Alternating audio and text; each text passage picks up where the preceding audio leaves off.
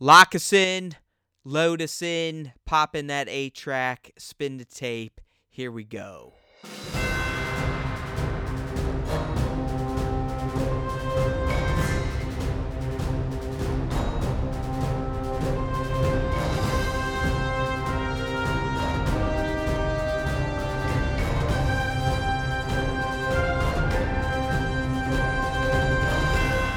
Hey now, and welcome back to a brand new and special episode of Star Wars Time. And why is it so special? Well, that's because it's our year-end blowout blue light special. That's right, we're going to talk about 15 of the best moments from all of Star Wars from the year 2018.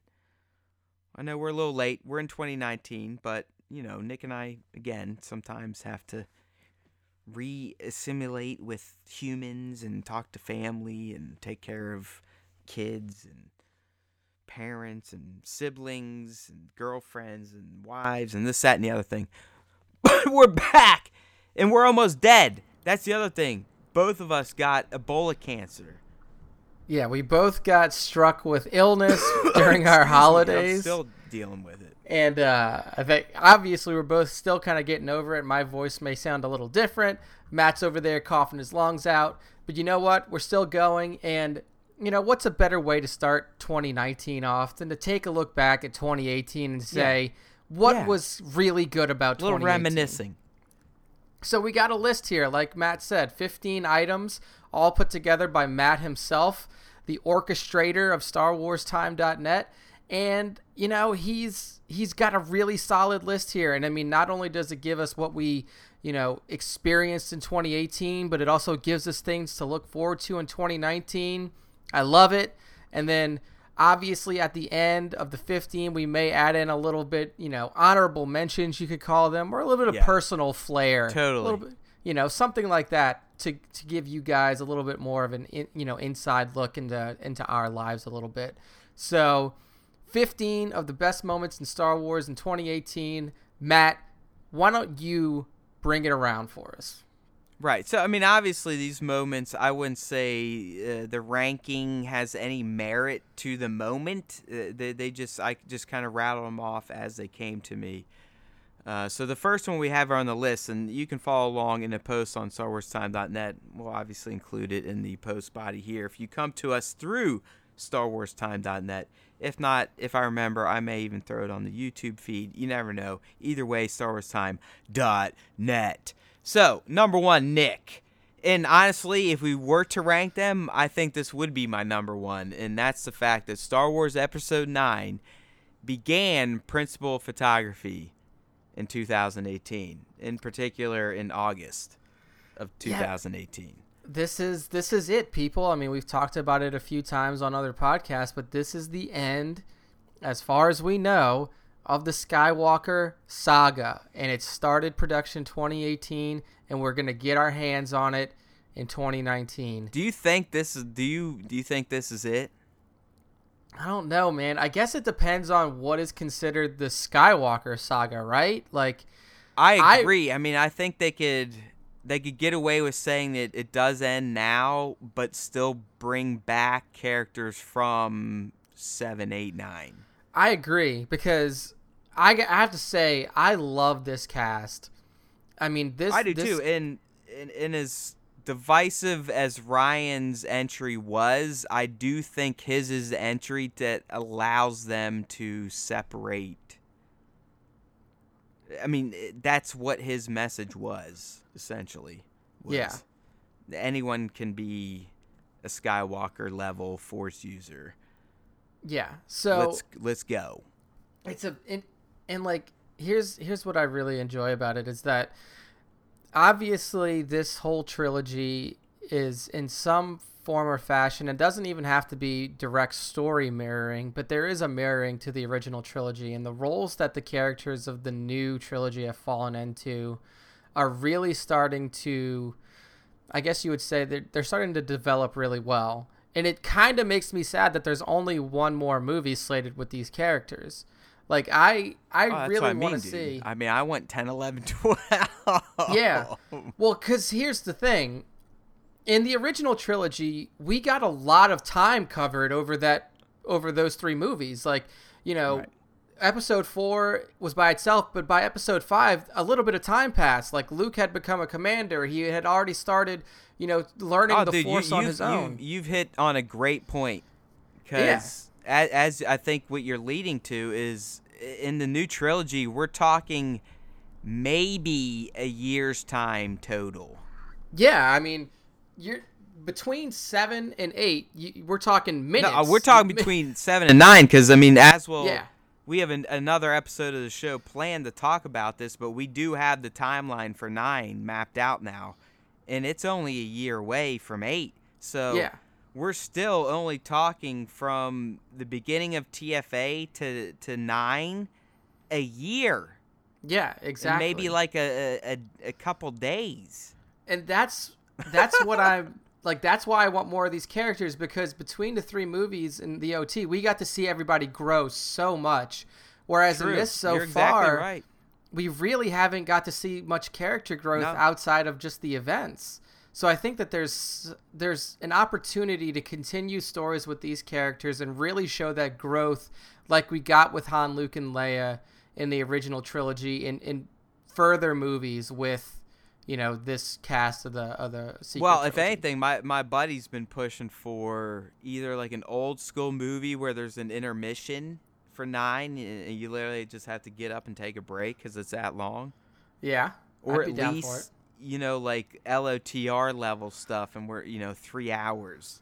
No, dude. I mean, I completely agree. I mean, Psycho. I think a lot of us would also take 2 movies released back to back. I would take Matrix style, where 2 and 3 came out like a month apart or something like that, or if they just released at like the same time. a few months for sure. Yeah, I mean, I would take that, but then also like the crazy psycho Star Wars fan in me is like, give me a feature length movie in the theaters that is the same length as Return of the King special edition, extended edition. Oh, I would take Give that. me I mean, 5.5 hours.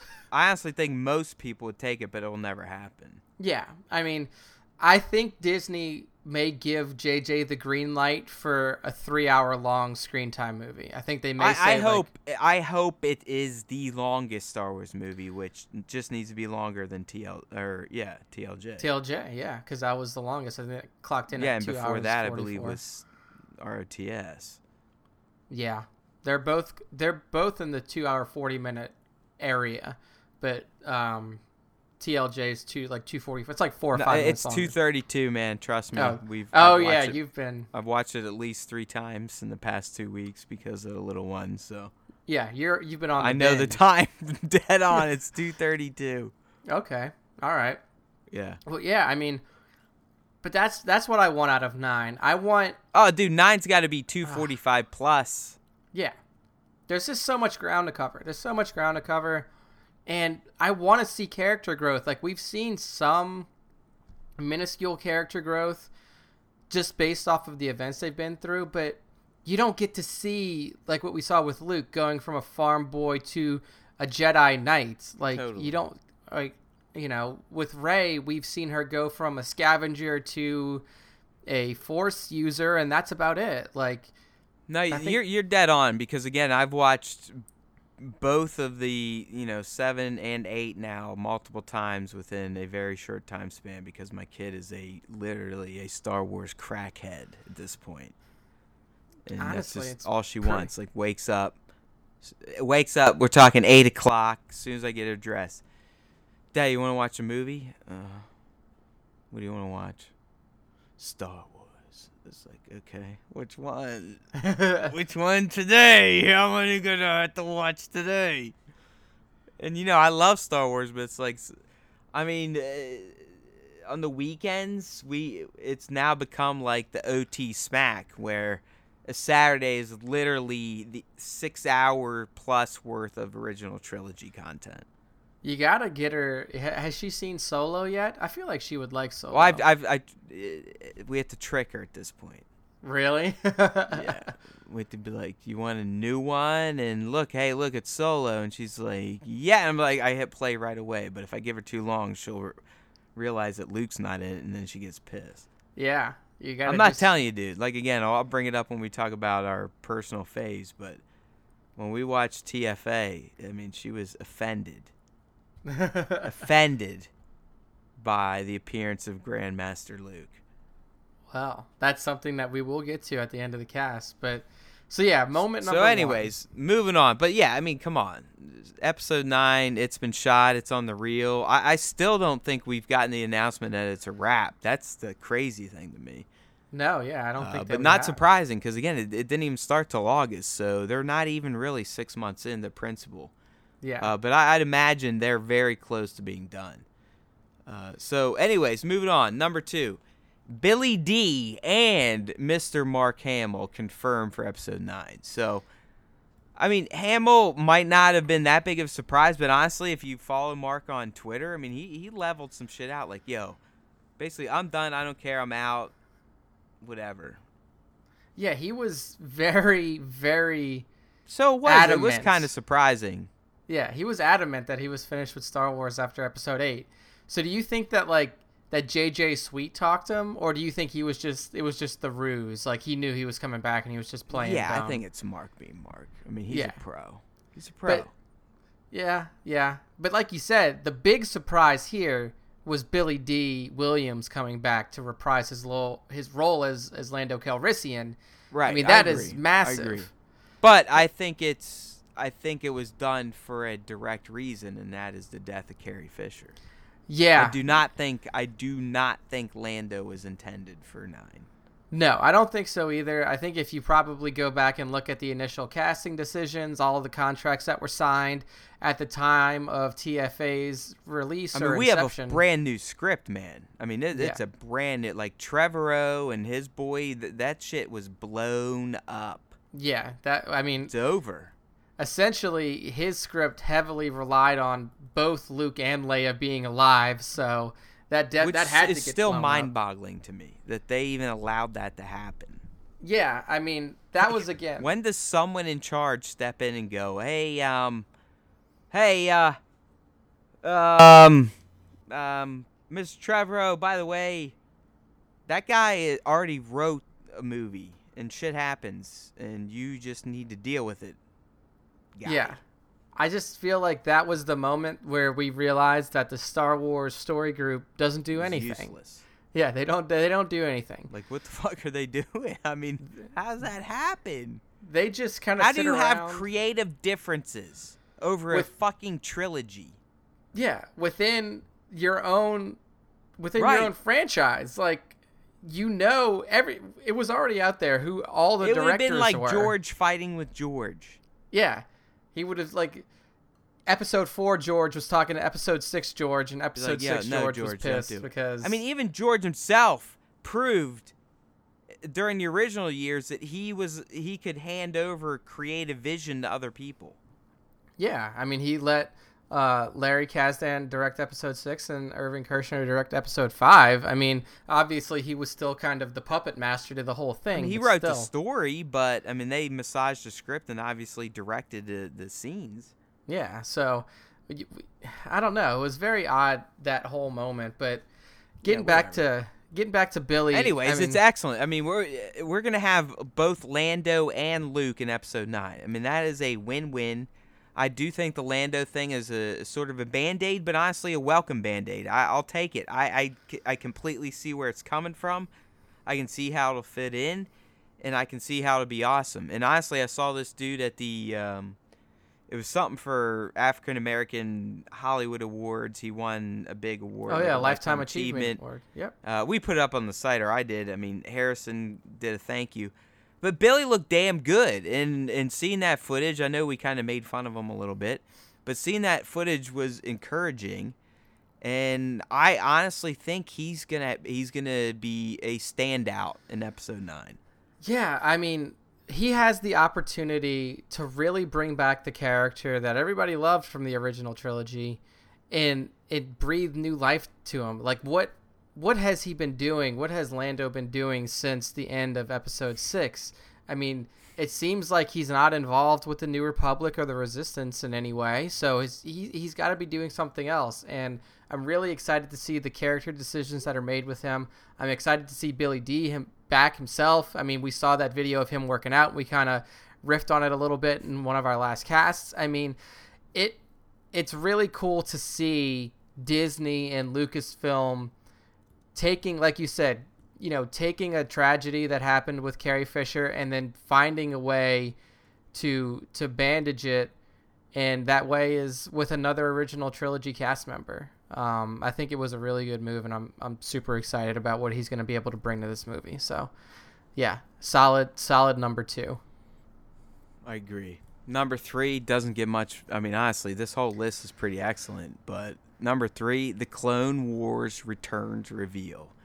That was pretty huge. It went down. I forget when it went down. I think it was was it over the spring or the summer?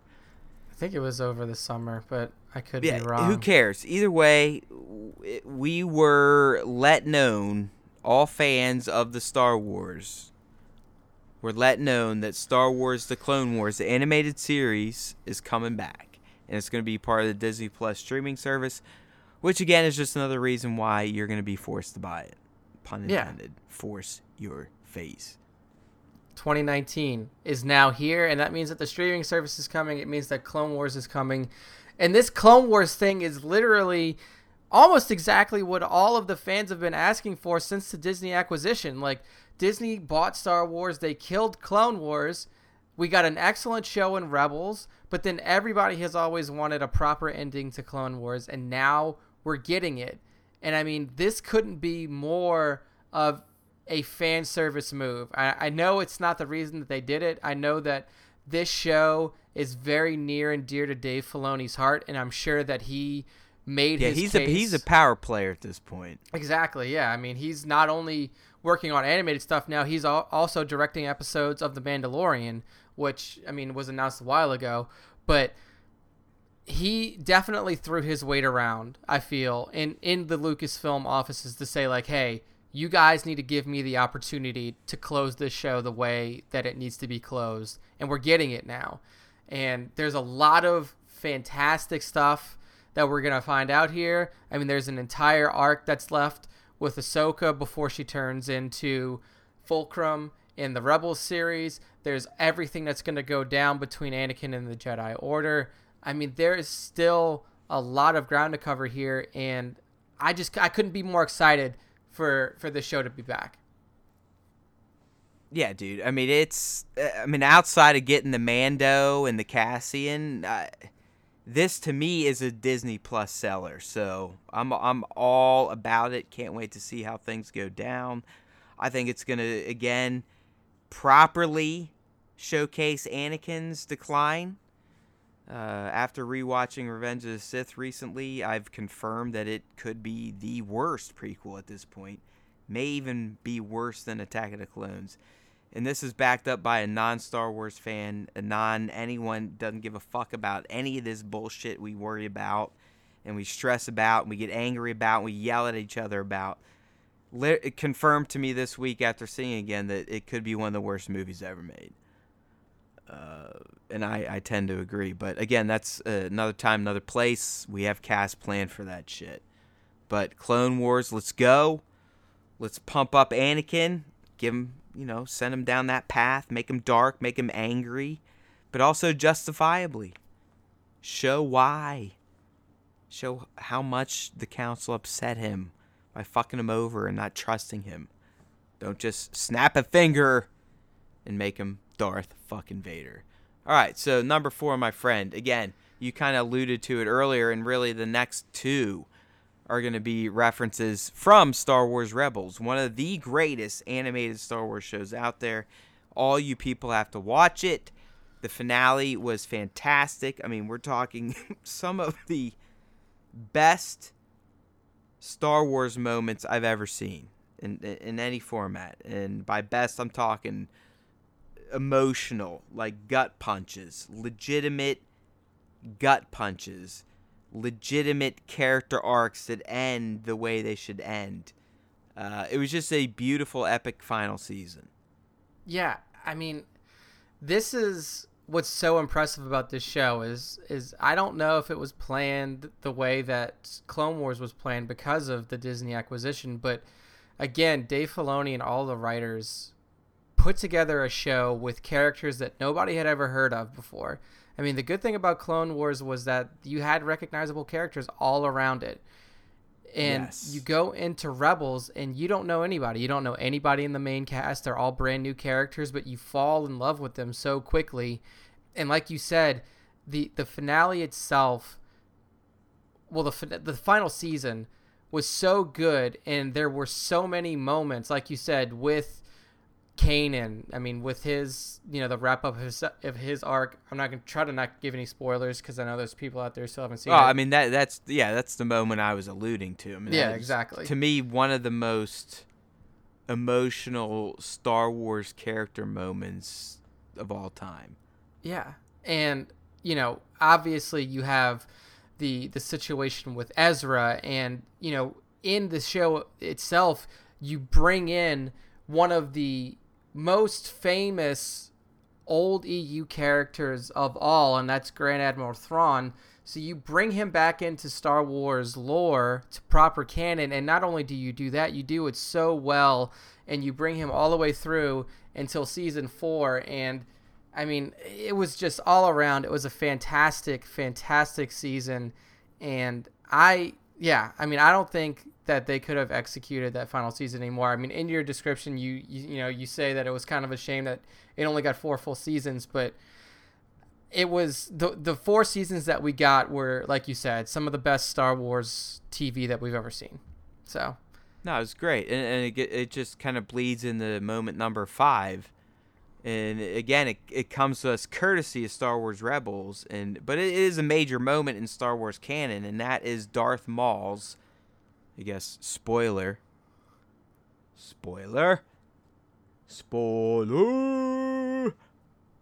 Darth Maul's actual death. Yeah, so for those of you who don't know, Darth Maul did not actually die in Star Wars Episode 1, Phantom Menace. He survived that horrible fall down the whatever shaft he fell down, and he lived. He made it through, and we actually got to see him in Star Wars: The Clone Wars, and then we see like a him good come Sith. back He lived on his hate. Yeah, he literally and pain and subsisted. suffering. I mean, that's what he lived off of. Yeah, I mean, after being cut in half, like the guy just gutted it out and fucking lived for years on just his hate alone. And I mean, it's a character that I think again was done way more justice in the cartoon series than in the movies. Of course. Obviously, Maul wasn't supposed to be a primary character in the movies, but the way that he was brought to life in the cartoon series by Sam Witwer, I mean, it was fantastic. It was a fantastic job. Just as a quick question tangent. Yeah. Do you think that the fact that that Obi-Wan Kenobi essentially had 2 of the greatest Siths of all time derive their power due to their hate for him, does that not make Obi-Wan one of the greatest Jedi of all time? Dude, I think that is almost unquestionable at this point. You know what I'm saying? Like, both Darth Maul and Darth Vader essentially fed off of their hate for Obi-Wan. Yeah. I mean, that's what motivated them to get past their physical, deformities, their pain. It was literally their hate for their failings to Obi-Wan. Yeah. I mean, it's one of those things that can be argued a whole, over and over again, I guess you could say. But I think that Obi-Wan has overcome so much adversity in his time as a Jedi, and he's got to be on the Mount Rushmore Jedis. Yeah, I mean, I don't think that you can put anybody else up there. I mean, you figure you have Yoda, Luke, Grandmaster Yoda, Obi, and then the 4th one would be. I mean, who would be your 4th? Does Mace go up there just cause? Just cause? I don't know, man. I mean, I feel like lightsaber. He had a purple lightsaber, super dope. But that's the thing is, like, we always talk about the lack of Sith characters. Yeah, I mean, I don't think you throw Anakin up there just off of principle. That's my point. You can't if you just watch the movies. Yeah. And you're exactly right. That's the point of all my hatred for the prequels. Yeah. But if you watch the Clone Wars and hopefully the new Clone Wars, I think you could make an argument that Anakin deserves to be on the Mount Rushmore of Jedis. Yeah, because Just there's really... like Obi-Wan pumps him up in A New Hope, and he was technically lying. Yeah. From a certain point of view. I like how George used that one phrase to just really fuck up the whole prequels. But I do. He actually used it in the original trilogy to Oh, justify bullshit from the A New Hope because he didn't think he was making 3 movies. Oh yeah. So he's always been shifty. I'm trying to sit here and think of a 4th Jedi, but there's really nobody left. I mean, could Rey be up there eventually? It's possible. Totally. Of course. You know, because really, if you think about the pantheon of Jedi characters, she should be up there right now. Yeah, I mean, think about what she's accomplished. Again, as we talked about earlier, we're talking a year and a half, not even, dude. Because I do believe TFA was like a bing bang boom. Yeah, TFA and TLJ I think are like... We show up on Jakku, we team up with the heroes, they fucking jet off, run into Solo, they jet off, run into Maz, war, run into Leia, war, game over, boom, TLJ starts. Yeah, I think at most TFA covers like maybe a week of time. Exactly. And then TLJ, we know that TLJ happens in literally a day. Hours. Like, yeah, it's not even a day. Like, not even a full day. It's exactly. just like a span of hours. And then that's it. Like we said, we're going to be talking about it in the next episode. But, I mean, we now know that episode 9 is only a year later. Yeah, so there's very little time for her to grow, but it's going to be really interesting to see how they develop her character. And but like who I she said, has I mean, become. And I've seen it 1,000 times now, but the moment in TFA when they're in the forest and you think Kylo's going for it starts playing the family music, and lo and behold, homegirl, who has only just realized she has this ability, snatches the Skywalker family blade, lights it up, gets the Luke theme. It's like, boom, then she kicks his ass. Yeah, that's literally kicks the shit out of him. That was a tear. Like, my eyes watered up. I still get spine tingles. That moment tingles is beautiful. And everything. I also like when he's got her on the edge and he says the Force, and it sinks into her, and she's like, the Force. Yeah. And then that's when she really channels the shit, and she probably taps into the dark side a bit because she starts railing on him, and that's when she beats the piss out of him. Yeah, and I mean, I think in the novelization of the movie, they even say that she kind of does like Snoke was whispering to her. Yeah, like she was feeling that pull as she was standing over him. But point being, I mean, she does that immediately, and then in the follow-up, she can already handle having force-to-force communications with this Supreme Master. Yeah. You know, so I mean, Kylo's no joke. Everyone's got to remember that. I mean, this dude's been training since he was a kid.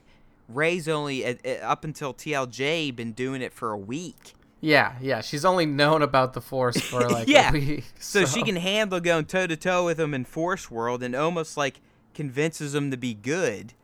Yeah. And then goes and fights with him and convinces him to turn. And then still has enough power to essentially knock him out, take the remnants of Skywalker family blade in peace. Yeah, I'm really interested. And then she uses the Force to open up a cave so all the Resistance people can get out.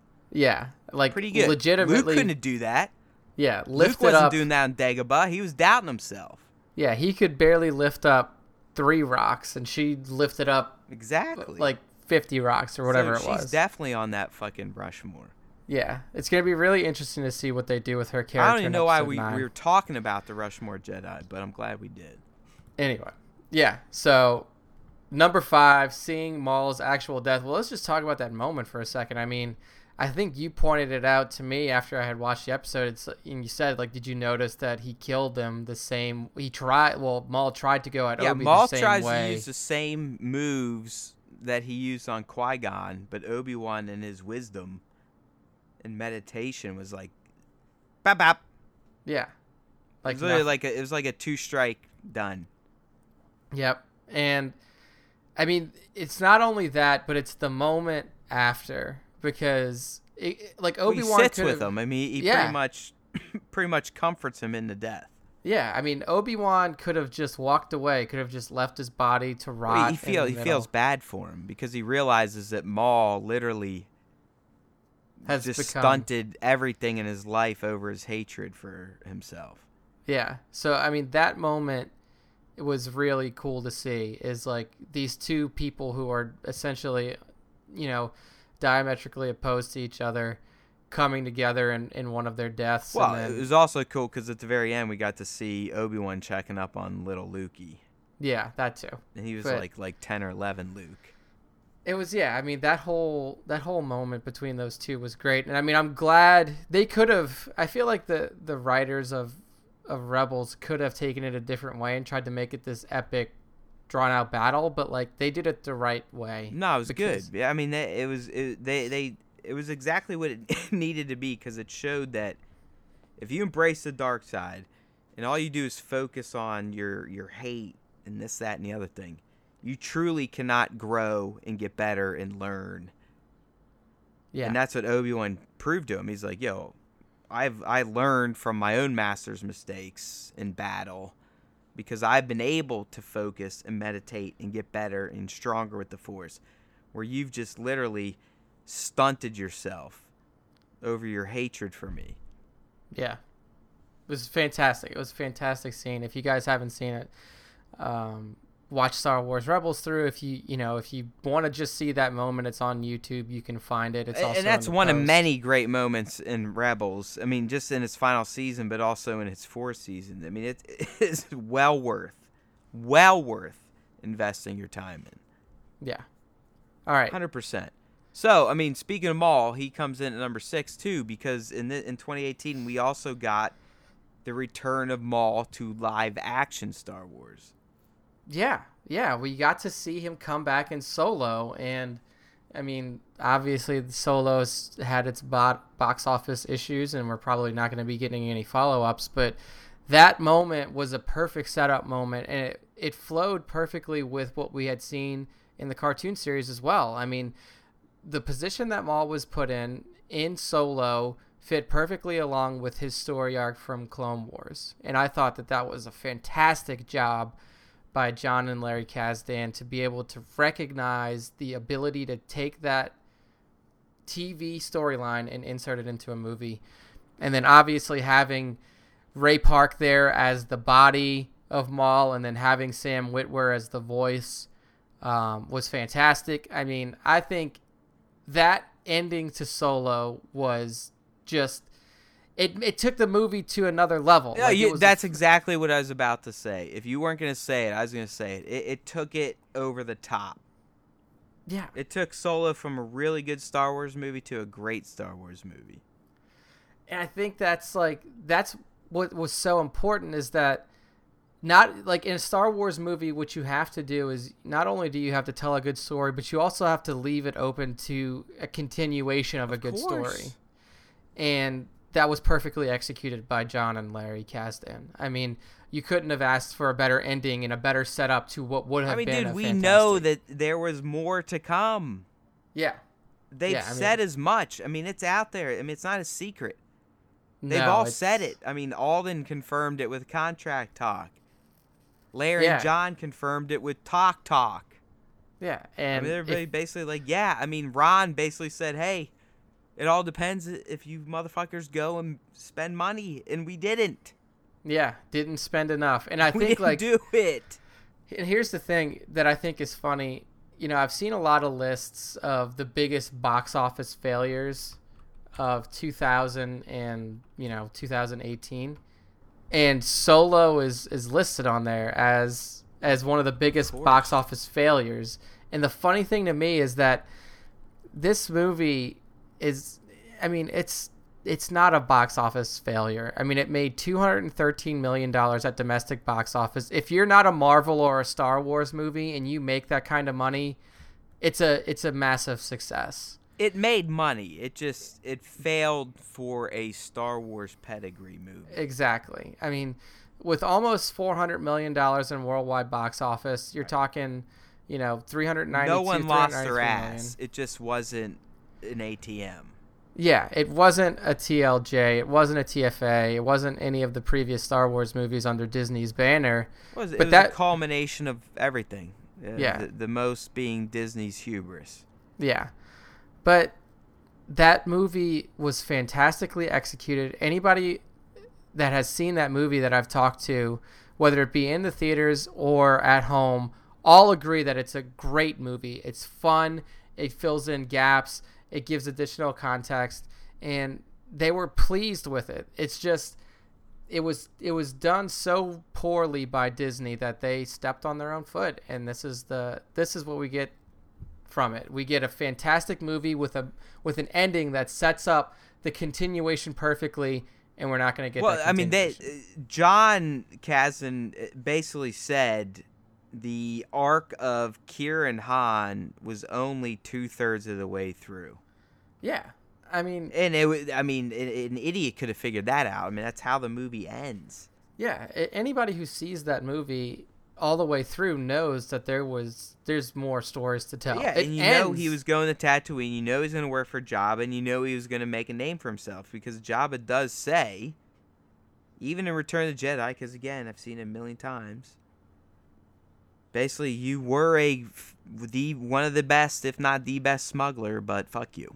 Yeah, and I mean, if you want to look at the added scene that was shoved back into the special editions in Episode 4, that conversation that Jabba and Han have on Tatooine. Well, it's Jabba basically giving him a break, like, hey, man. Yeah.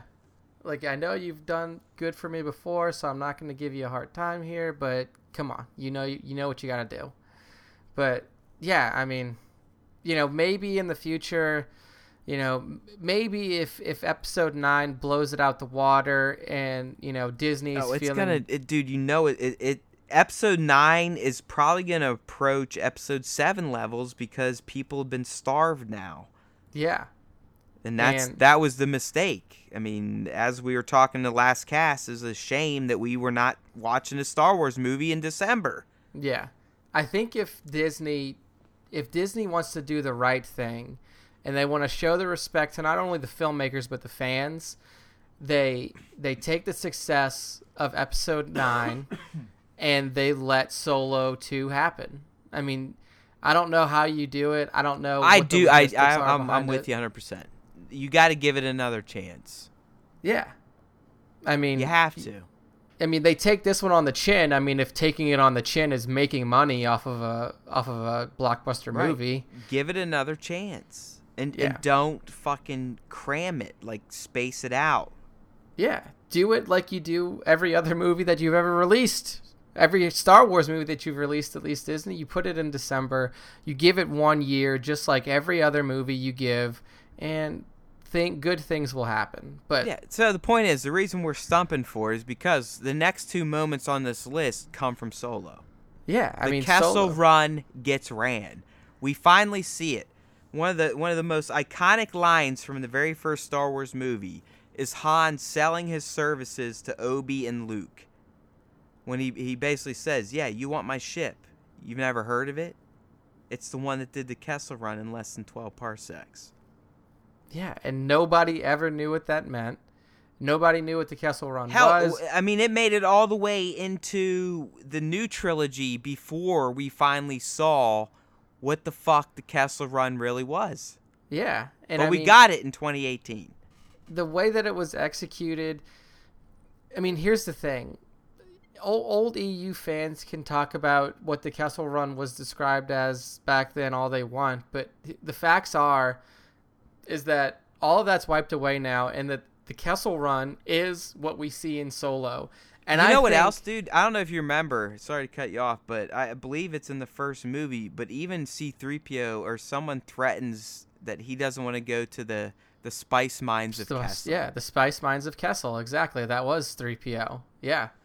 And now we get to see it. And I mean, it was brought to life in such a fantastic way. That's what you get with these standalones, people. Yeah, I mean, the little shit. there's a lot of cool shit in here. There's so many things in this movie. I mean, you get to see why the Falcon it has such a great navicomputer in Solo, why it has the best navicomputer in the galaxy. You get to see the Kessel Run and what it means to do it in less than 12 parsecs. And, I don't know. See why it looks like a piece of shit. Yeah, how the Falcon goes from shiny, brand new when Lando had it to busted up piece of garbage when Han with had a gap tooth. Yeah, with a giant middle piece missing out of the front of it. I mean, again, you have to get on the Solo train because this movie does so much for the saga as a whole and for the entire Star Wars galaxy as a whole that it's hard to not do. I mean, it's hard to not like this movie. But yeah, the Kessel Run, and if you haven't seen it, in the body of the post, we included the behind the scenes making of the Kessel Run with all the special effects that were done by ILM, and I mean, it's really cool to see how within 18 seconds Han's boasting about the ship to Obi-Wan. I mean, that conversation is the best. Yeah, you've never heard of the Millennium Falcon? Like Obi-Wan, this pimp. Like, Han has no idea who Obi-Wan is. Like, Obi-Wan, honestly, at this point in Star Wars time, is one of the most influential motherfuckers in the galaxy. Yeah. Like, literally the galaxy. People around the galaxy know Obi-Wan. They would know him. Yeah, because he's saved so many lives. He's been to so many different He's planets. infamous. I mean, he's Obi-Wan fucking Kenobi. And Han is, like, so incredulous over the fact that Obi-Wan doesn't know the Millennium Falcon. I think at one point too, like Obi-Wan, like his face, like, the face that Alex, exactly, like the face that Alex Guinness makes is perfect. He's like, oh really? Like, yeah. Oh, my bad. Like, yeah. I had no idea. Excuse me, I don't know your ship.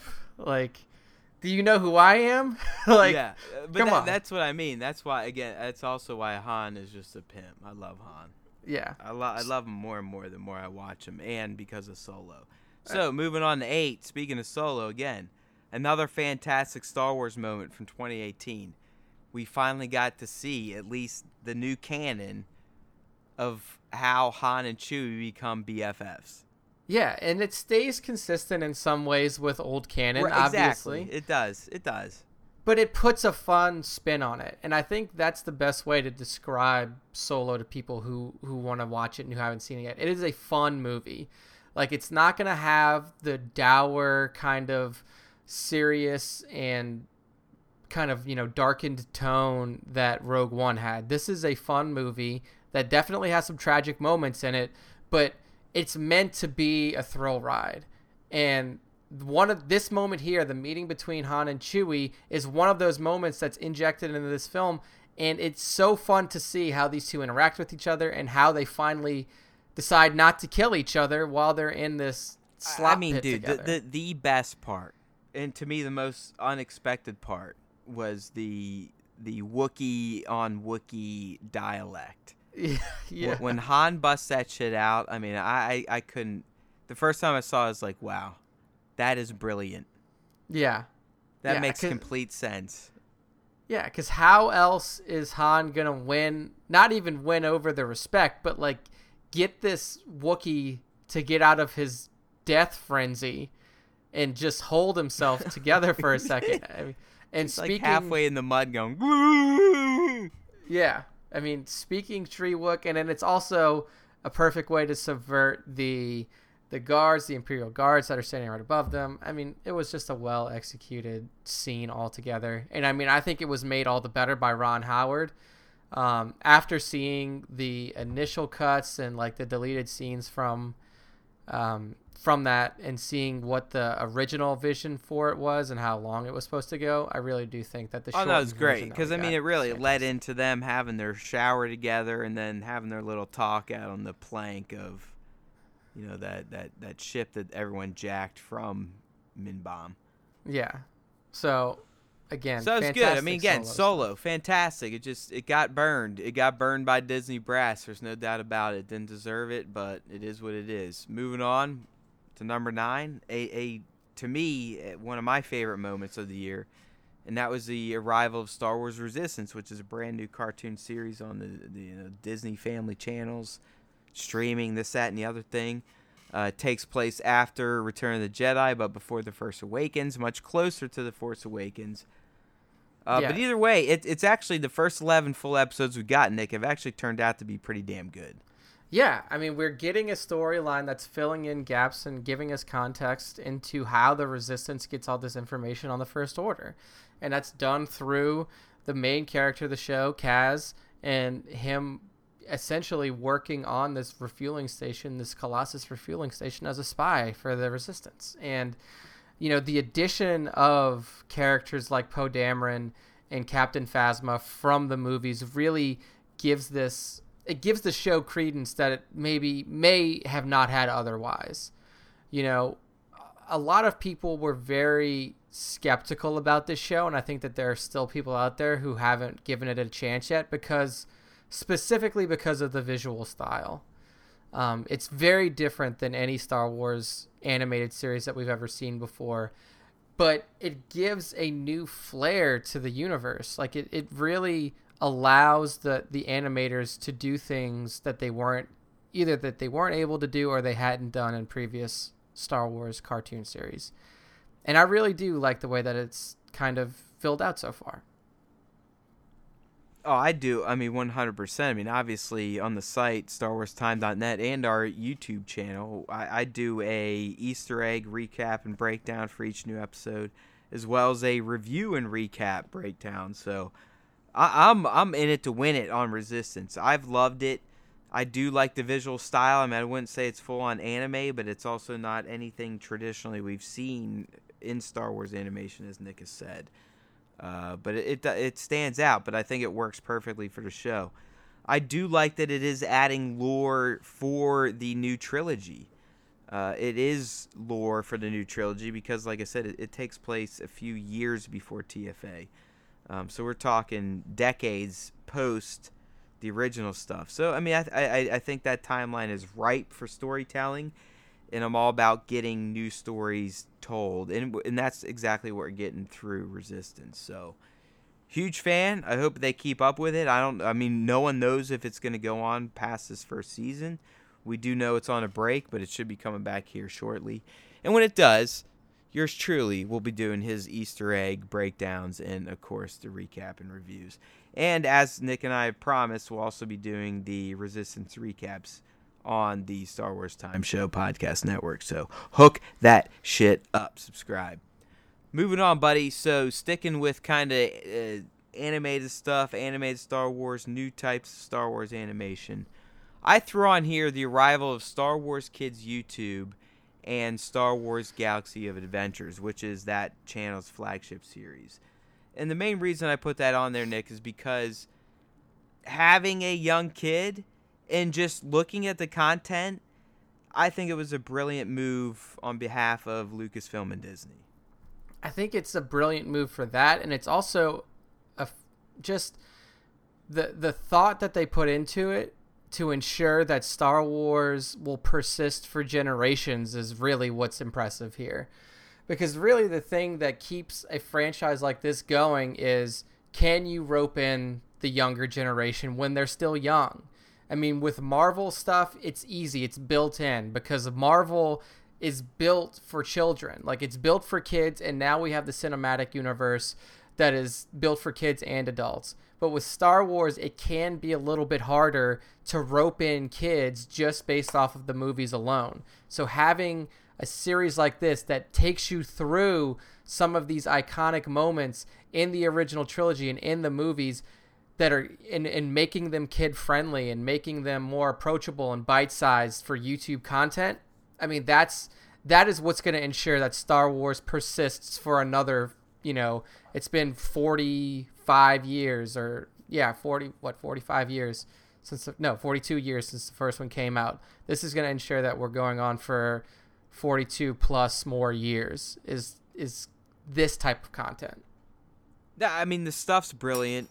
you want to talk about unique looking visuals. I mean, just catch an episode of Star Wars Galaxy Adventures. I mean, that's about as anime as Star Wars has gotten officially. I mean, I've seen some really cool shit on Instagram and YouTube that's not official, that's very anime manga type, but I think it's fantastic, and I wish they would be putting out more content. They've kind of slowed down, but they did promise throughout the year, all the way up to episode 9, they will be creating stuff. So stay tuned to Star Wars Kids YouTube, and of course StarWarsTime.net. We will be covering everything they put out. There's no doubt about it. So number 11, pretty huge stuff. It was speculated on for years. I mean, it was almost promised way back in 05-06. But finally, Nick, in 2018, we got confirmation that we are getting a live-action Star Wars TV series in the form of Jon Favreau's The Mandalorian. This is huge. Like, to me, this may be the biggest announcement of 2018.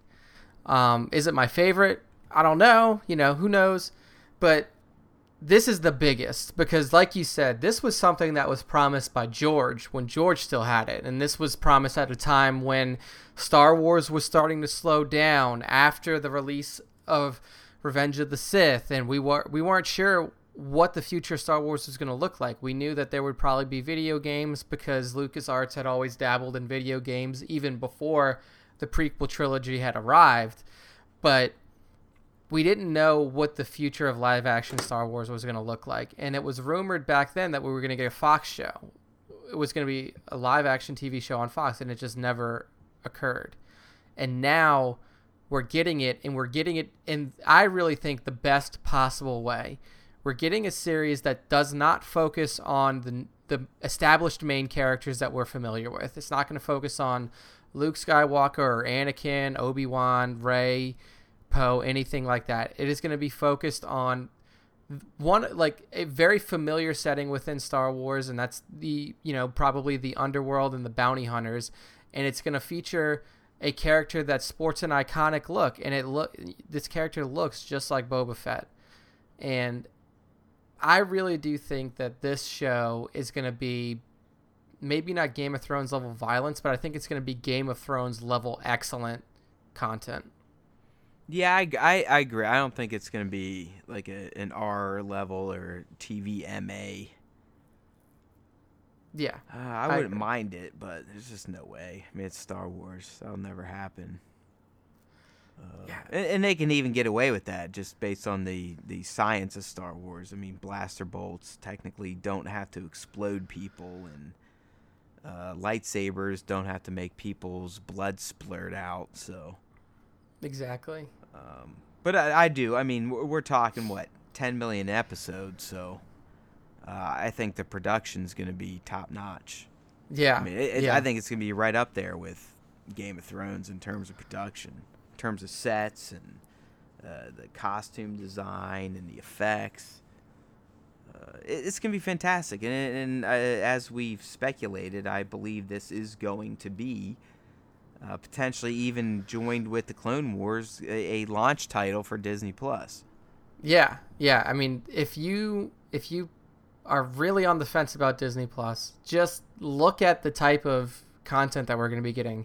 And if you're not sold on the Star Wars content, look at the Marvel content. Oh yeah, that's coming. They're doing Marvel shit too. I mean, I'm pretty sure Loki is locked and loaded. Yeah. Like, there's going to be, like, a lot of people think that Disney Plus is only going to be backlog Disney movies, and then, like, this is where all of your Disney Channel original movies and shows go after they're done. You're going to get tons of original shit on this. It's going to be huge. It's going to be must own. It's going to be must own. I mean, there are people who think that Netflix may legitimately die because of this.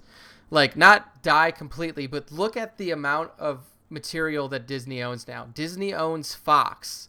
So anything that was Fox is now Disney. Yeah, in terms, I mean, Netflix technically could still be a safe haven for original content creation, and then, things that aren't related to sequels and franchises. Yeah. So Disney owns Fox, Disney owns ABC, Disney owns Star Wars, Disney owns Marvel. What else is on Netflix that's not original content that's worth seeing? I mean, think about it, people. Disney Plus is a lock purchase as soon as it drops, and it's not due in large. I mean, it's due in large part to this kind of content that we're getting from the Mandalorian. It's due in 100% part to Star Wars, Marvel, Mouse. Yeah. Like, if they throw up fucking Disney movies on this shit and maybe charge an extra fee, it's lights out. I mean, if they upload the entire Disney catalog of cartoons, yeah, I mean, get the fuck out of here. Or just Disney movies. I mean, come on. I mean, my TV would be locked on. Like, it would just never leave Disney Plus. But yeah, so, I mean, The Mandalorian, you know, if you guys have been following along with us here on Star Wars Time, then we've given you all the information that there is to have about casting, about rumors. Yeah, there's going to be an Ugnaught played by Nick Nolte. That's all you need to know. Moving on to 12. All right. Number 12. But in all seriousness, number 12, sticking with the Disney Plus live-action Star Wars train, not only was it confirmed that we're getting The Mandalorian and it's already shooting, but it was confirmed we're getting a live-action Cassian motherfucking Andor series. How about that? This was so out of the blue. It was so out of nowhere. Cassian Andor was one of those characters that you knew when you saw the movie that he had a background that was very interesting and would probably be really cool to learn more about. And if we're positioning these, you know, TV series, these live action TV series to fill a gap that we don't have in the movies, this is the perfect gap to take these ancillary characters, take these characters that I don't want to say are ignored, but definitely play second fiddle, and then flesh them out. And when you can do it like this with the original actor himself, with Diego Luna reprising his role as Cassian, playing a younger Cassian, I mean, there's no better way to do it. There's so much that we're going to be able to see, not only about his relationships with K2 and the other members of the rebellion, but we also get to see the growth and the evolution of the rebellion through this show. And I think that's going to be the most interesting part of it, is to see the inner workings of the rebellion like we've never seen it before. Oh, dude, I'm not going to lie, and that's the point right there I was going to make. I think this show has more potential than The Mandalorian. Oh, yeah. For the hardcore. I mean, I'm still excited about The Mandalorian because it could be anything, and we know... I mean, we're going to talk in the next episode that we know we're going to get at least one great cameo or inclusion of a classic character, random character, but still ones that hardcore fans will love.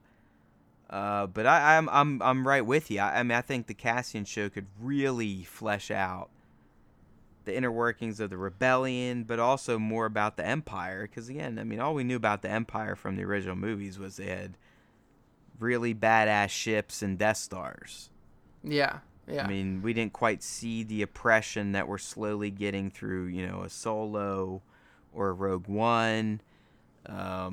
So yeah, I'm with you, man. I think the inner workings of how Cassian, you know, kind of fluctuates in between the rebellion and being a spy and spying on the Empire. I think there's some great content to be told there. Yeah, 100%. I mean, this is going to give everybody probably the most interesting look inside of those factions that we will ever get. I mean, and what better perspective to tell it from than a rebel spy? I mean, enough said. Yeah, I think it's going to be great. Number 13, I don't think it's one that Nick and I can really go deep on, but it was worth mentioning just based on, you know, another Star Wars fan I respect, my man Kung Fu. And just Star Wars Nation in general talking about these books, but we got Thrawn Alliances, which was the book that, I don't know, have you gotten to this one, Nick? I haven't, and it's just because I'm a lazy fuck and I haven't finished reading the first book yet, and I only have like 100 pages left, and I own this book already. It's like sitting on my bookshelf right behind me.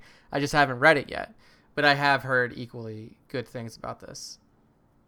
Yeah, but the reason I put it on there is because I think it features some pretty major canon type of shit. And the reason for that is it basically tells two stories at the same time, set in different time periods, featuring the same characters. So it tells a tale of when Anakin Skywalker and Thrawn had to work together during the Clone War era. But it also tells a tale of Grand Admiral Thrawn and Darth Vader having to do kind of a mission. But it reveals a lot. It reveals a lot about Thrawn and his culture, the Chiss, and they actually had words in their language for Skywalker. So there's like some weird shit going on in this book. Again, one of the reasons I put it up there. But in terms of Star Wars literature, it really sounds like this new Zahn trilogy with Thrawn, which is about to end, I think, coming up soon here in 2019. Yep. Is probably, again, just like his shit for the EU, mandatory reading. Yeah, I mean, as far as I've gotten in the first book, I mean, I read a lot of old EU novels, and the Thrawn book, this current one, is top notch. I mean, this is, if you enjoyed the first Timothy Zahn trilogy, the original Thrawn trilogy, then you're gonna enjoy these books as well. I mean, it's written by the same guy. He's got the same love for the character as he had, if not more, than he had when he. Is he the creator of the character, right? Yeah, he is.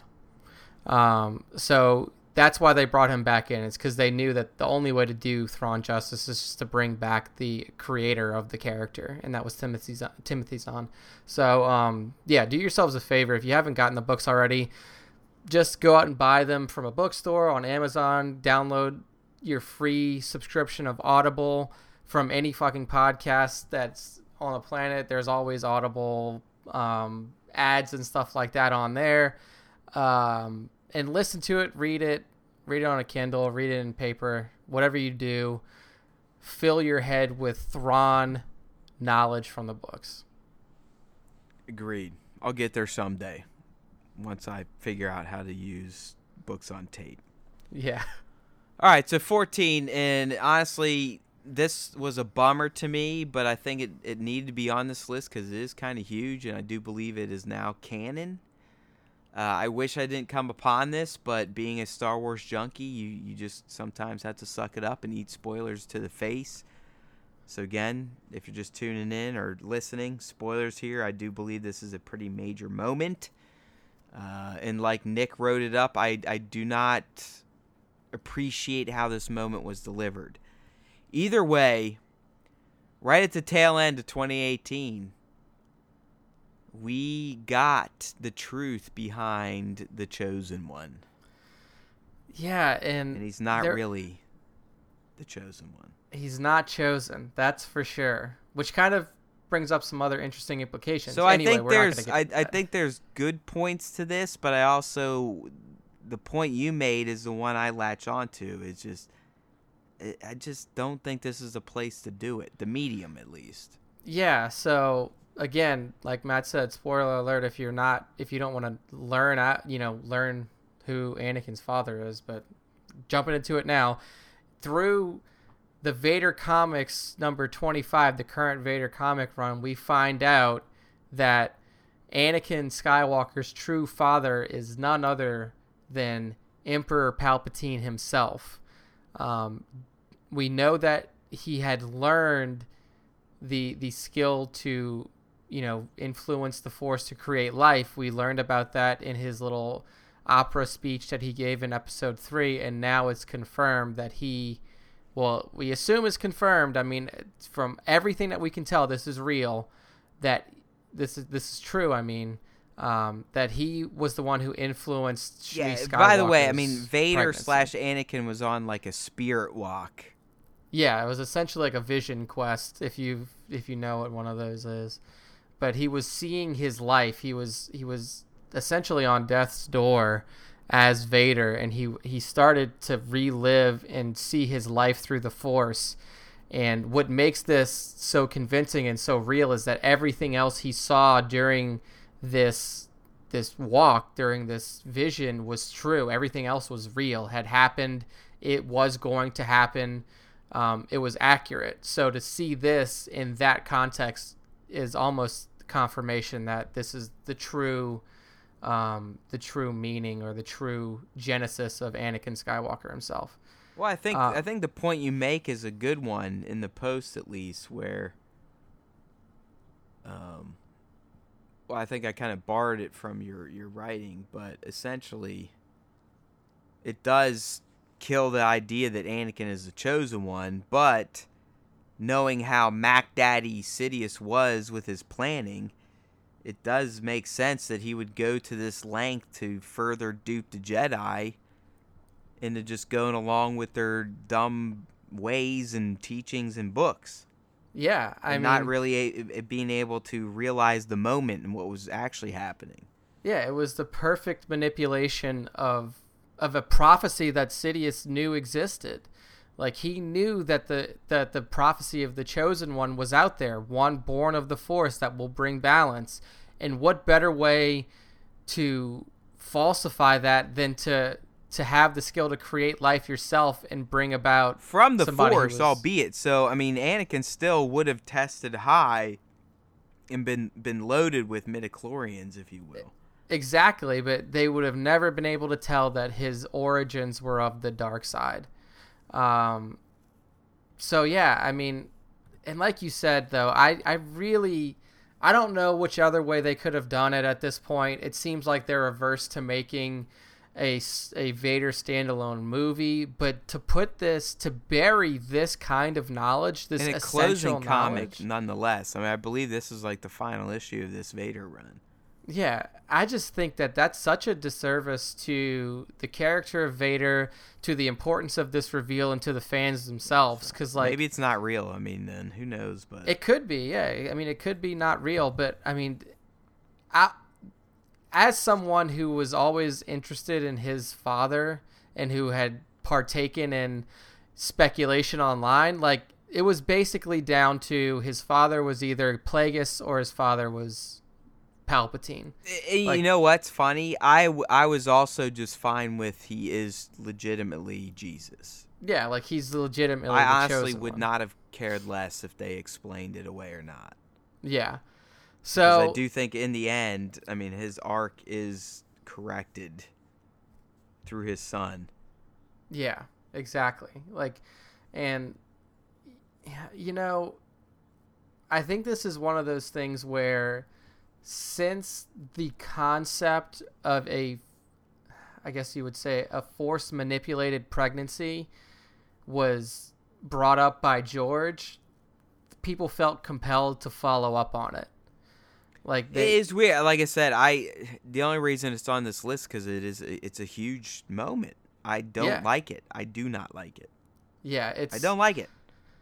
I mean, you could almost call it force rape.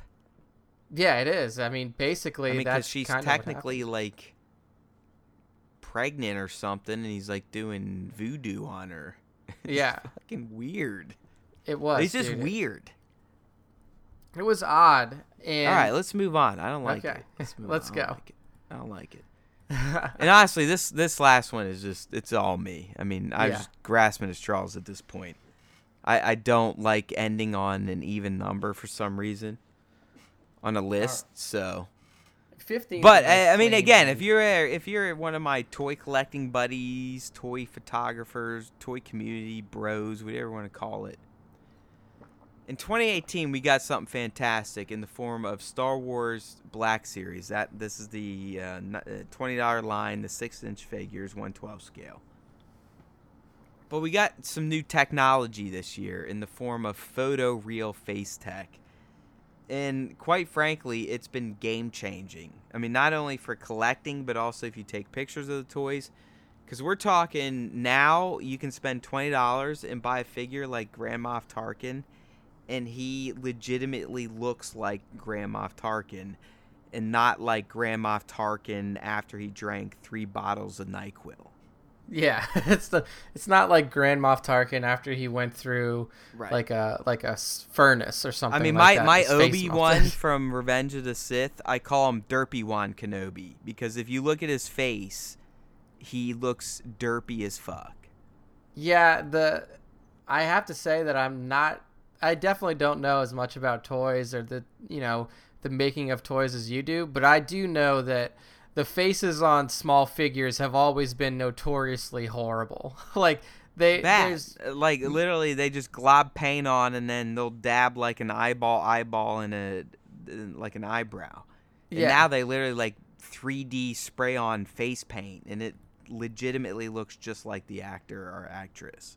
Yeah, the one like the image that you included in this post of Grand Moff Tarkin, I mean, like that looks exactly like the character from the movie. It looks exactly like Peter Cushing. I mean, that is a testament to how well this technology works. All of them look like that now. Where the point I made is, if you've been a toy collector, in particular Star Wars toys, you like the 1/12 scale.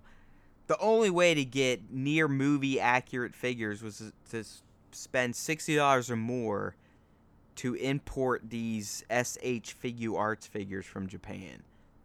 Which still, I mean, I still buy them because they're immaculate. I mean, their faces sculpt paint to this day, ridiculous. But the fact that Hasbro's like, all right, we're going to invest a little bit in this, but we're still only going to charge you $20. So, I mean, these days, I can spend $20 and basically get a figure that I used to have to spend $60 plus in terms of facial quality, this, that, and the other thing. Beautiful. So, nerdy things aside, that was my, number 15.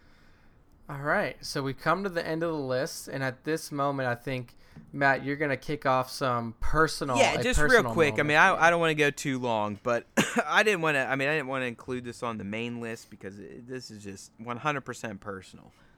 But I do want to mention it now, real briefly, at the end of this cast.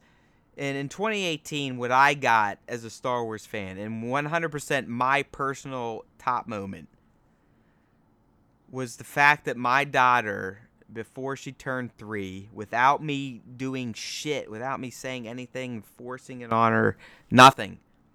I mean, it just basically all comes from her mother reading her, some kiddie Star Wars 1, 2, 3 books. And just, I don't know, the Force, whatever you want to call it. But my little kid, my little daughter, came to me one day this fall and asked to start watching Star Wars. And she, back in spring asked me to watch, she wanted to, dabble with the cartoons. But it was this fall she firmly came to me, and she was ready to dive into Star Wars. And boy, have we dove in. I'm talking into the deep end. She is a junkie. She loves the original trilogy. That's my advice. I'm telling you right now, I kind of struggled with it. I do now believe the right way to go is you start with 4, 5, 6. Yeah, She loves them. Loves them. Luke, Leia, Han cannot get enough. Luke, Leia especially, she is a super fan. It's been a dream come true. I mean, I'm not gonna lie. There are times where I almost want to vomit. I've seen so much Star Wars in the past 8 weeks. But there are also times where I'm going, what do you mean, dude? I mean, this is it. This is everything. Look at your little kid. Look at your little girl. Look at the joy she is experiencing, exactly what you did when you were her age. It's the best gift that you probably could have asked for as a father this year. There's no question. Question. It sets up so much cool stuff for you because you have so many memories from when you were a kid. Well, going to the theater and watching Star Wars with your dad, and now you're in perfect position to have those memories with your daughter. My goal is to somehow get a sub 4-year-old by the time December comes next year to go to episode 9. I know. That's going to be not viewing one. I mean, I'm not crazy. Viewing one's going to have to be for me. You probably have to wait a little while. Wait till the theaters get a little empty. It's going to have to be like a 10:30 first screening, maybe week 2 or 3. Yeah, I was going to say week 2 when it slows down a little bit, early matinee on like a Thursday. Because I know the whole time, if she's still into it, it's going to be, where's Luke?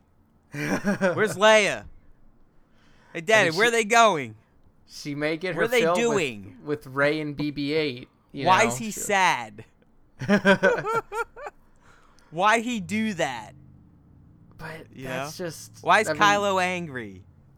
That's what makes it so cool, though, with kids like that. Oh, it's hilarious, dude. I mean, and that's the thing. It reminds me of myself and probably all of us. When we were little, you really can watch the same shit over and over and still be kind of emotionally blown away by the same moments. And I'm seeing that in my daughter. Like, she now has her moments where she'll start getting all amped up when they come around. And a lot of them are some of the same moments I had when I was a little kid. But it's funny that it's like a whole new experience for her every time she watches it.